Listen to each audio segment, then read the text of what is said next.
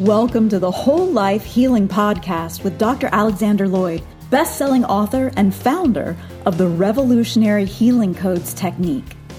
Each week, Dr. Alex shares principles and methods from psychology, energy medicine, natural medicine, and spirituality to help you reduce stress, heal emotional and physical issues, and remove the barriers that hold you back from happiness and success. Join us as we learn to live our happiest, healthiest, and most successful lives. Here's Dr. Alex. Thank all of you for being here today. I have really been praying about today. I always pray, but much more so than normal. My concern is that I will not do justice today to this principle. I will not say it in a way that you really understand it, or something like that. This, what we're about to talk about, is probably, I'd probably have to go back and look at some old notes and stuff before saying definitely, but is probably number one for me in my entire life as far as these spiritual laws, because this saved my life. This is a significant part of my next book coming out. That'll be out in February, which, by the way, is way more important to me than the Healing Code book. But anyway, this saved my life, and I'll give you just a little bit of background. Most of you know the story of Hope and I getting married and her depression and all that sort of thing. There's a part that I've talked about on this show, but is not as widely known, and let me share just a tiny bit of that because it's relevant to what we're going to talk about today.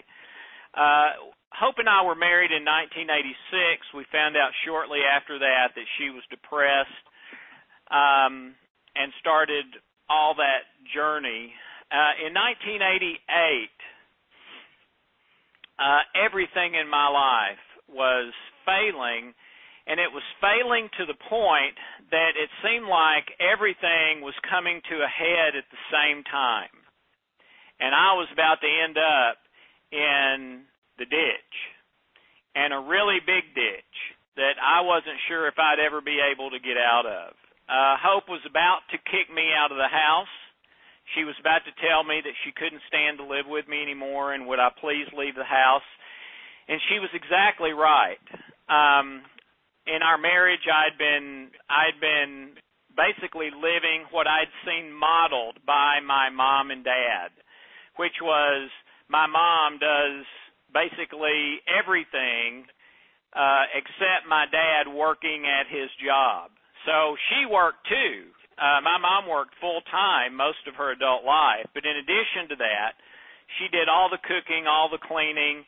Now, part of that was because she wanted to. I think that was part of her self-worth, but for whatever reason, that was still my model. And so when Hope and I got married, that's just the way it had always been for me and the way I assumed it was going to be. And so I started inserting Hope and I into what I'd had modeled by my mom and dad, which was terribly unfair to Hope. She never agreed to that. The division of labor was not equitable. She was working much harder than I was. And yeah, I did feel some guilt about it, but it was also my default programming. So I wasn't doing that to try to be mean. It was just my programming, okay? So I knew that we were unhappy as a couple, that things were not the way either one of us wanted them to be. We were both unhappy in that, but it was being much harder on her because of the added stuff of the depression.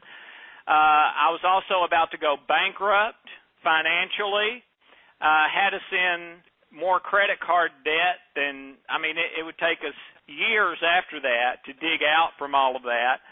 I believed that I had cancer at the time. I felt bad all the time. I never went to the doctor, did not have it diagnosed, but I did go to the books, and I had every symptom in the book. My skin had turned real scaly. I had dark circles under my eyes. My skin was kind of a pasty white. I didn't have any energy. I was losing weight for no apparent reason. Now, a lot of that could have been just symptoms of stress as well, and I'm not saying I had cancer. I'm saying at the time I thought I did.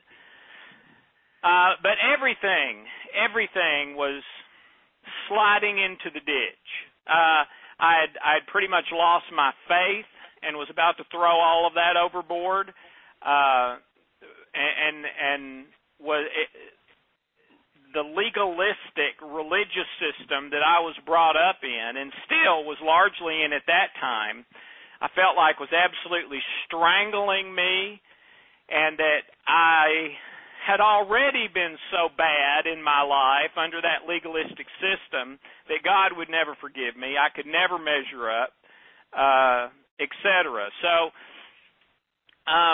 it's hard to convey the pain in all of that put together day after day after day.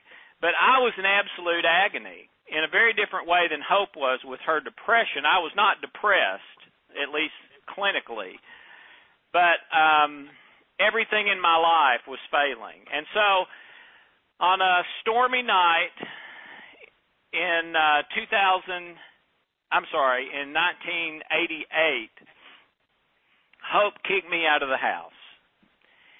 And I packed my little bag, went to my parents' house, stayed up all night in the backyard, praying, cursing, crying, screaming, everything in between, okay? And I didn't have any, at least it seemed at the time to me, big, huge lightning bolts go off, which I guess is what I was hoping for. But I did have some things happen. I felt at one point like God was speaking to me through my mind. I did not hear an audible voice, but I felt like God was speaking to me and asked me a question that offended me, really. And I was in all this agony, and I felt like God said to me, do you love Hope? Do you love her? And, of course, right off the bat, my immediate answer was that I did love her, okay? And this was all in my mind, all right? And I knew it was in my mind. But then, after my immediate response that, yes, I did love her, what I felt like came next that at the time I thought was God was this. Not only do you not love Hope, you don't even know what love is. And boy, that really made me mad, and it hit me like a ton of bricks, and I mean, it was everything. And I was like, where is this coming from? Is this coming from me? Is this me saying this to me in some way, from my unconscious or something? Is this God? And if this is God, why in the world would you say something like that? I not only know what love is, I teach people what love is, which I did. I was working with teenagers and their parents at that time, doing a whole lot of that kind of stuff, all right? Did a lot of counseling then, even though I didn't know what I was doing. I didn't have any formal training for it at that time. But anyway, I couldn't get away from that. My first response was anger and to just, that's a bunch of baloney. Of course I know what love is. And of course I love hope, all right? But as the hours passed and then the days, I couldn't get away from it. It's like it haunted me. Is it possible that I don't love hope, that I haven't been loving hope? Is it possible that I don't know what love is?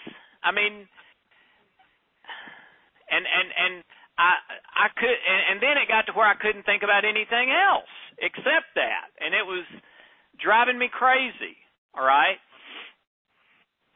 and I started reading ancient manuscripts, people talking about love, and some of those I'm sure you've heard. Let me relay just a few of them.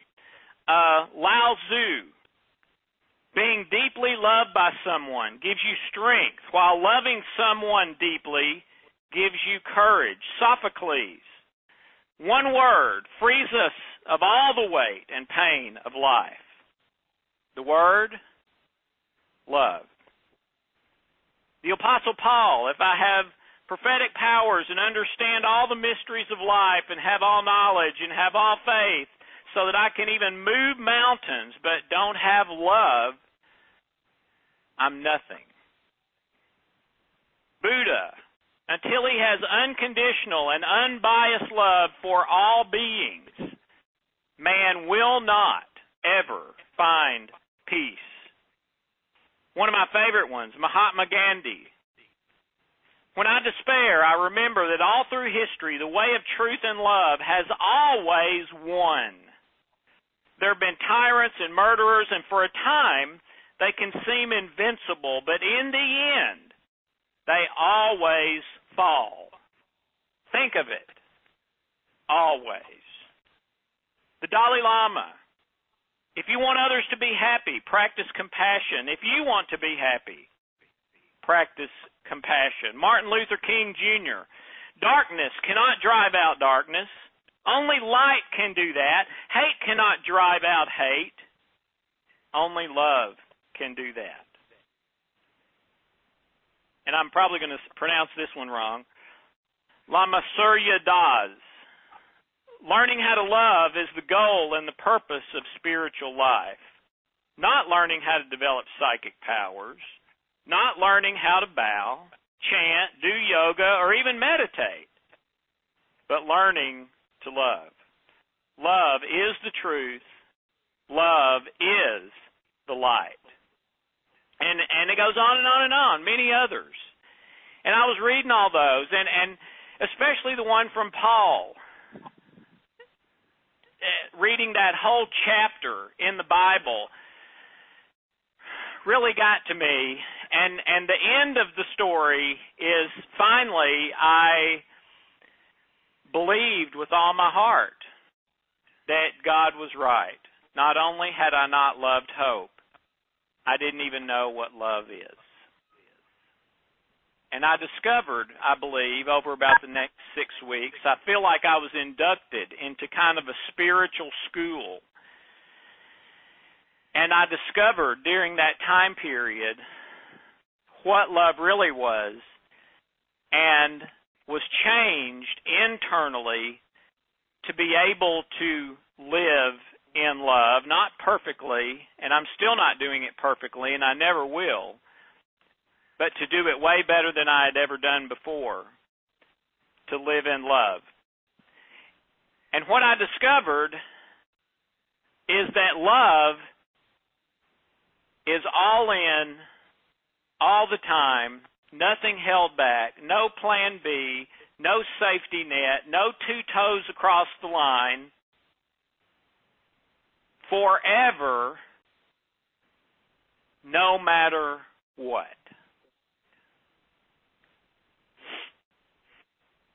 And that I had, maybe with the exception of my parents at a few times in my life, probably most of the time not even with my parents,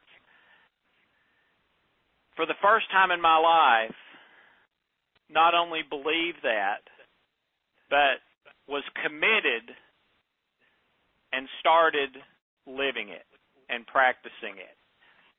6 weeks after she kicked me out of the house, Hope agreed to go on a date with me, reluctantly. And she would tell me later that the first time she looked in my eyes, she knew I was not the same man. And she was right.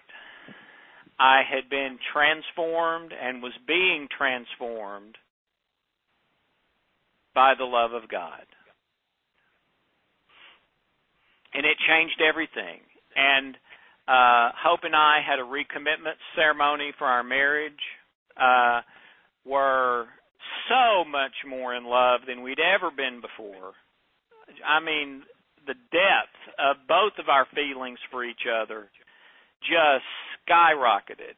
And we've been happier than I had imagined before we got married ever since then. My health issues went away completely almost overnight. Our financial things started getting better and better and better. Everything in my life did a 180 and completely turned around over that one thing, discovering what love really was and committing to live that with everybody in my life from then on. What I also discovered is that what I had been calling love and even teaching as love was not love at all.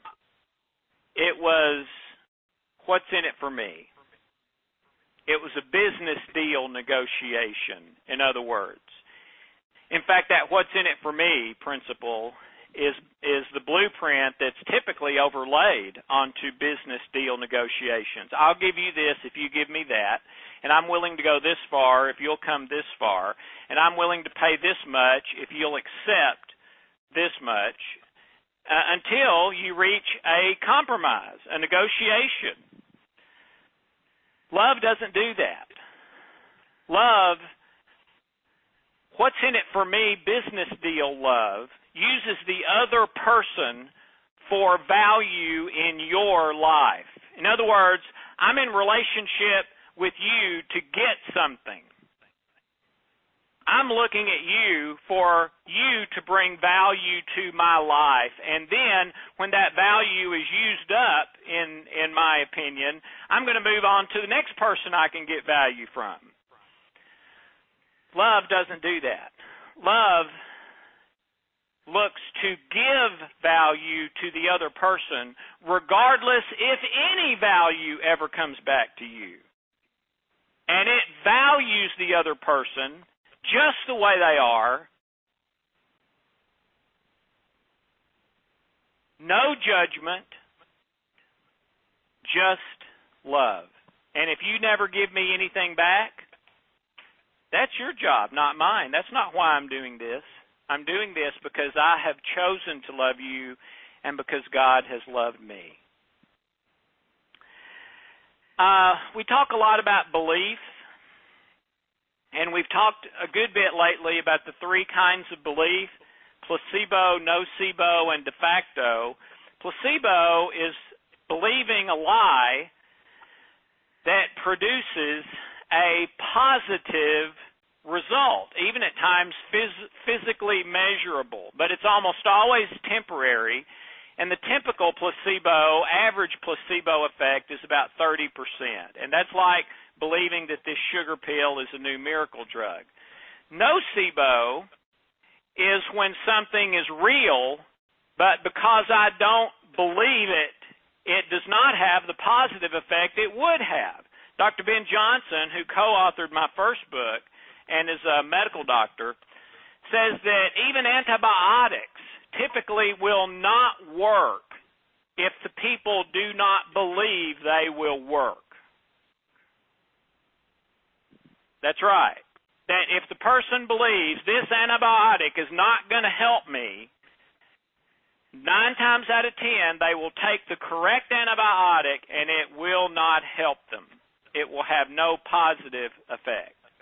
And then de facto is as best you can finding the whole truth and believing and acting on the whole truth which means that you're going to get close to 100% of the possible positive benefit, and it's going to be long-term, not just short-term, and it's not going to be because of willpower. It's going to be as effortless as it can be, all right?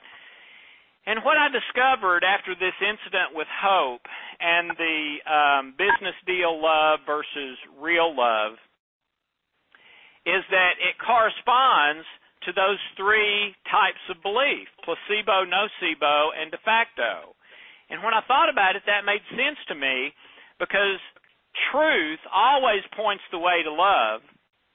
Falsehood always points the way to fear. And belief, when we say belief is always about truth or a lie. You can believe in the truth, or you can believe in a lie, or you can believe in both. You can believe a little bit about the true thing and a little bit about the lie. I mean, there's all kinds of combinations there. But it made sense to me that belief, the three types of belief, would correspond to three types of love, and they do. So there is placebo belief, which is to get pleasure. All right? So as you're meditating and praying this week, here's what I would ask you to pray about, meditate about, and consider.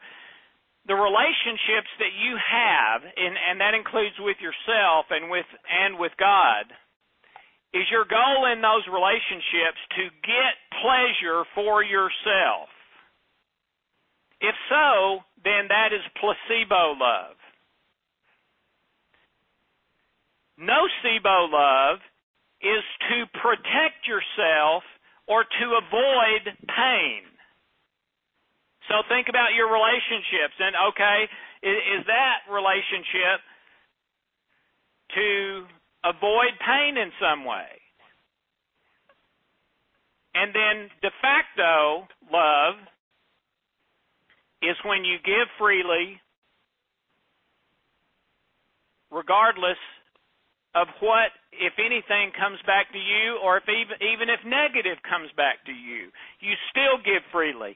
And it's not seeing that other person or entity as something that can give you more value, but it's you wanting to give value to the other, regardless of what, if anything, or even if something is taken away from you.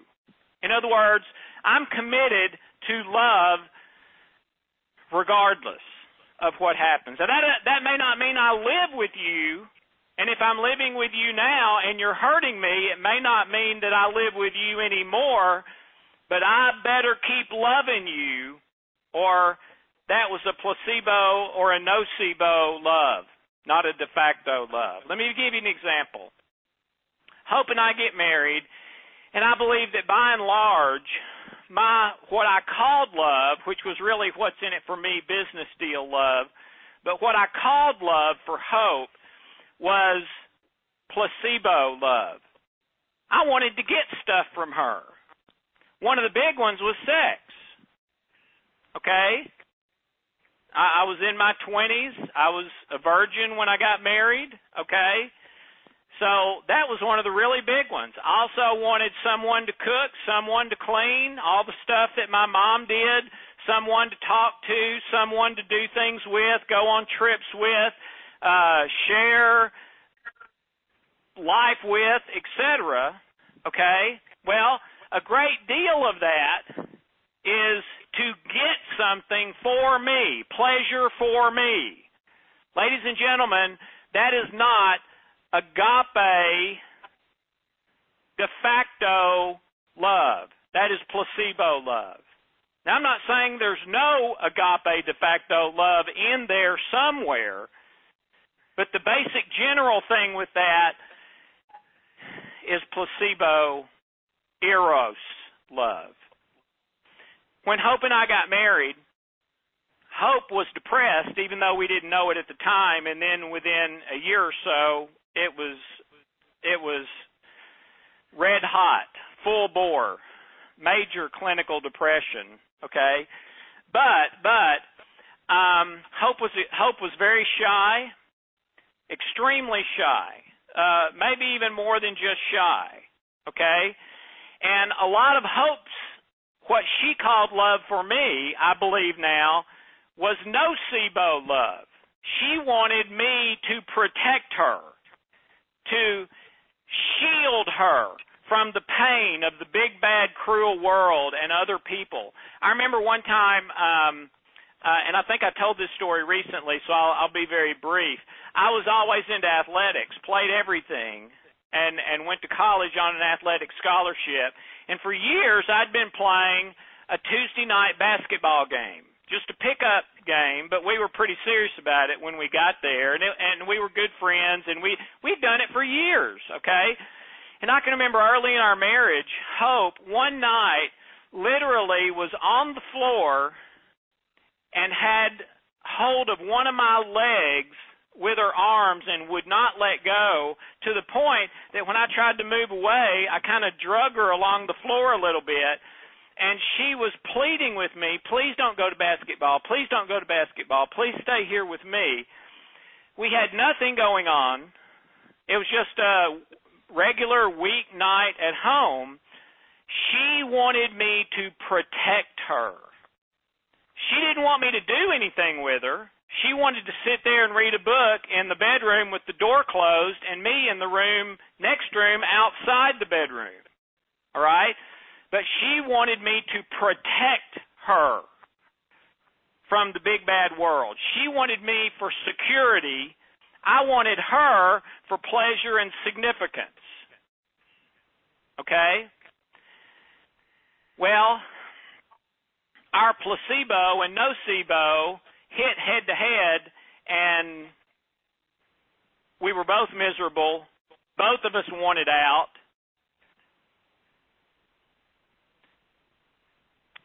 So what saved us? What saved us was shifting from placebo and nocebo love to de facto love, to agape love, to I don't want anything from you.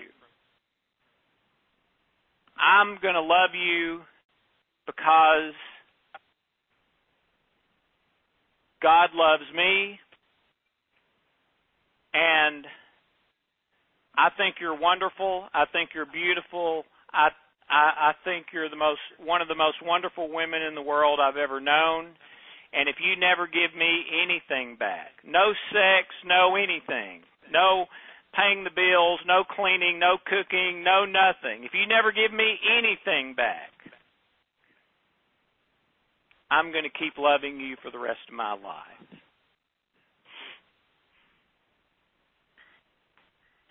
Increasing the value in her, not trying to get value from her for me. Trying to increase her pleasure instead of using her to get more pleasure for myself. And for her, not looking at me as a safety blanket or a security net or someone to pay the bills or to be more socially acceptable because you're a certain age and you're married and with a family, and if you're not that, everybody says, what's wrong with you, or why aren't you that way, at least back in those days in the circles we were in. But her no longer looking at me that way, but looking at me as I love Alex, and no matter what he does or doesn't do, I'm going to love him because I'm not loving him for what he can protect me from. Even if those bad things happen that I worry about that usually don't happen, but I worry about them. This is from Hope's perspective. Even if they do happen, I'm going to keep loving him, no matter what. And I'm not sure if we as humans are even capable of this without being deprogrammed and reprogrammed in our un- and subconscious mind, or my preferred way,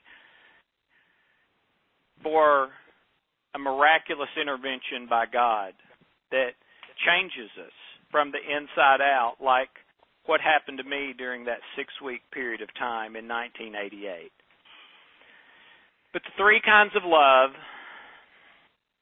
placebo, nocebo, de facto. I lived placebo and nocebo pretty much my whole life until 1988. And since then, I've been committed to de facto love, where my job is not to judge you. My job is not to get anything from you. My job is not for you to protect me from anything. My job is to love you with nothing held back, all in, no strings attached, forever. This was the solution to my health, my finances, my relationships, my life, everything in my life. It was for Hope too. It's being that for our children. I believe it's the solution for you. I believe it's the solution for our world wars. I believe if the banking powers had been doing their jobs in de facto love, that 7 years ago we would never have had happen what happened. That those bankers and government people and all the others that were a part of that, the real estate establishment, etc., they were doing their work in in nocebo and placebo. What can I get from this, or what can I protect myself from financially, even if it cost Alex, even if it cost Ken, even if the bubble burst and millions of people lose their retirement or their savings or whatever? Well, I'll be sorry that happened, but I'll still have my millions. I believe it's the solution to virtually every problem on the planet. Nocebo and placebo are directly tied to our pain-pleasure programming, which we talk about all the time. Placebo would be more the pleasure. Nocebo would be more the pain. De facto says, you know what? Whether it's pleasurable or painful does not enter into my decision. I'm going to do what I believe is right. I'm going to do what I believe is in truth and love in the present moment with anyone and everyone or anything that I do. And whatever comes from that, whether it feels painful or pleasurable, I'm going to be grateful and thankful. And whatever happens, I'm going to consider to be the best thing for me. And if it's painful, I'm going to learn from it. If it's pleasurable, I'm going to be grateful for it, but not expect it to necessarily continue. All right. I do not believe I've done a real great job getting this across. And I apologize, because if you really get this, and if you use our tools to do that deprogramming and reprogramming and commit your life to living in agape, de facto, love, truth, and beliefs, I know it will do in your life what it's done in mine. People I've worked with, I started doing this in my private practice after I did get trained and started doing counseling, therapy, things like that. And virtually every person that I worked with who committed to this and did it, their lives were transformed as well. So, to me, this is much more important than the codes, than the master key, than any of those things. Now, we can use those tools to help this actually happen in our life. But what I believe we're talking about today is life. In fact, it's life or death. Not only long term, but every hour of every day. So, as you pray and meditate today, try to evaluate with different jobs in your life, different roles of your life, different relationships of your life. As far as I'm concerned, you can't control what other people do. But am I doing this? Is this relationship, as far as my part, placebo, nocebo, or de facto? And do I want to keep going that way? Or do I want to deprogram, reprogram, pray, and commit my life to agape, de facto love, truth, and beliefs, no matter whether pain, no matter whether pleasure, no matter what?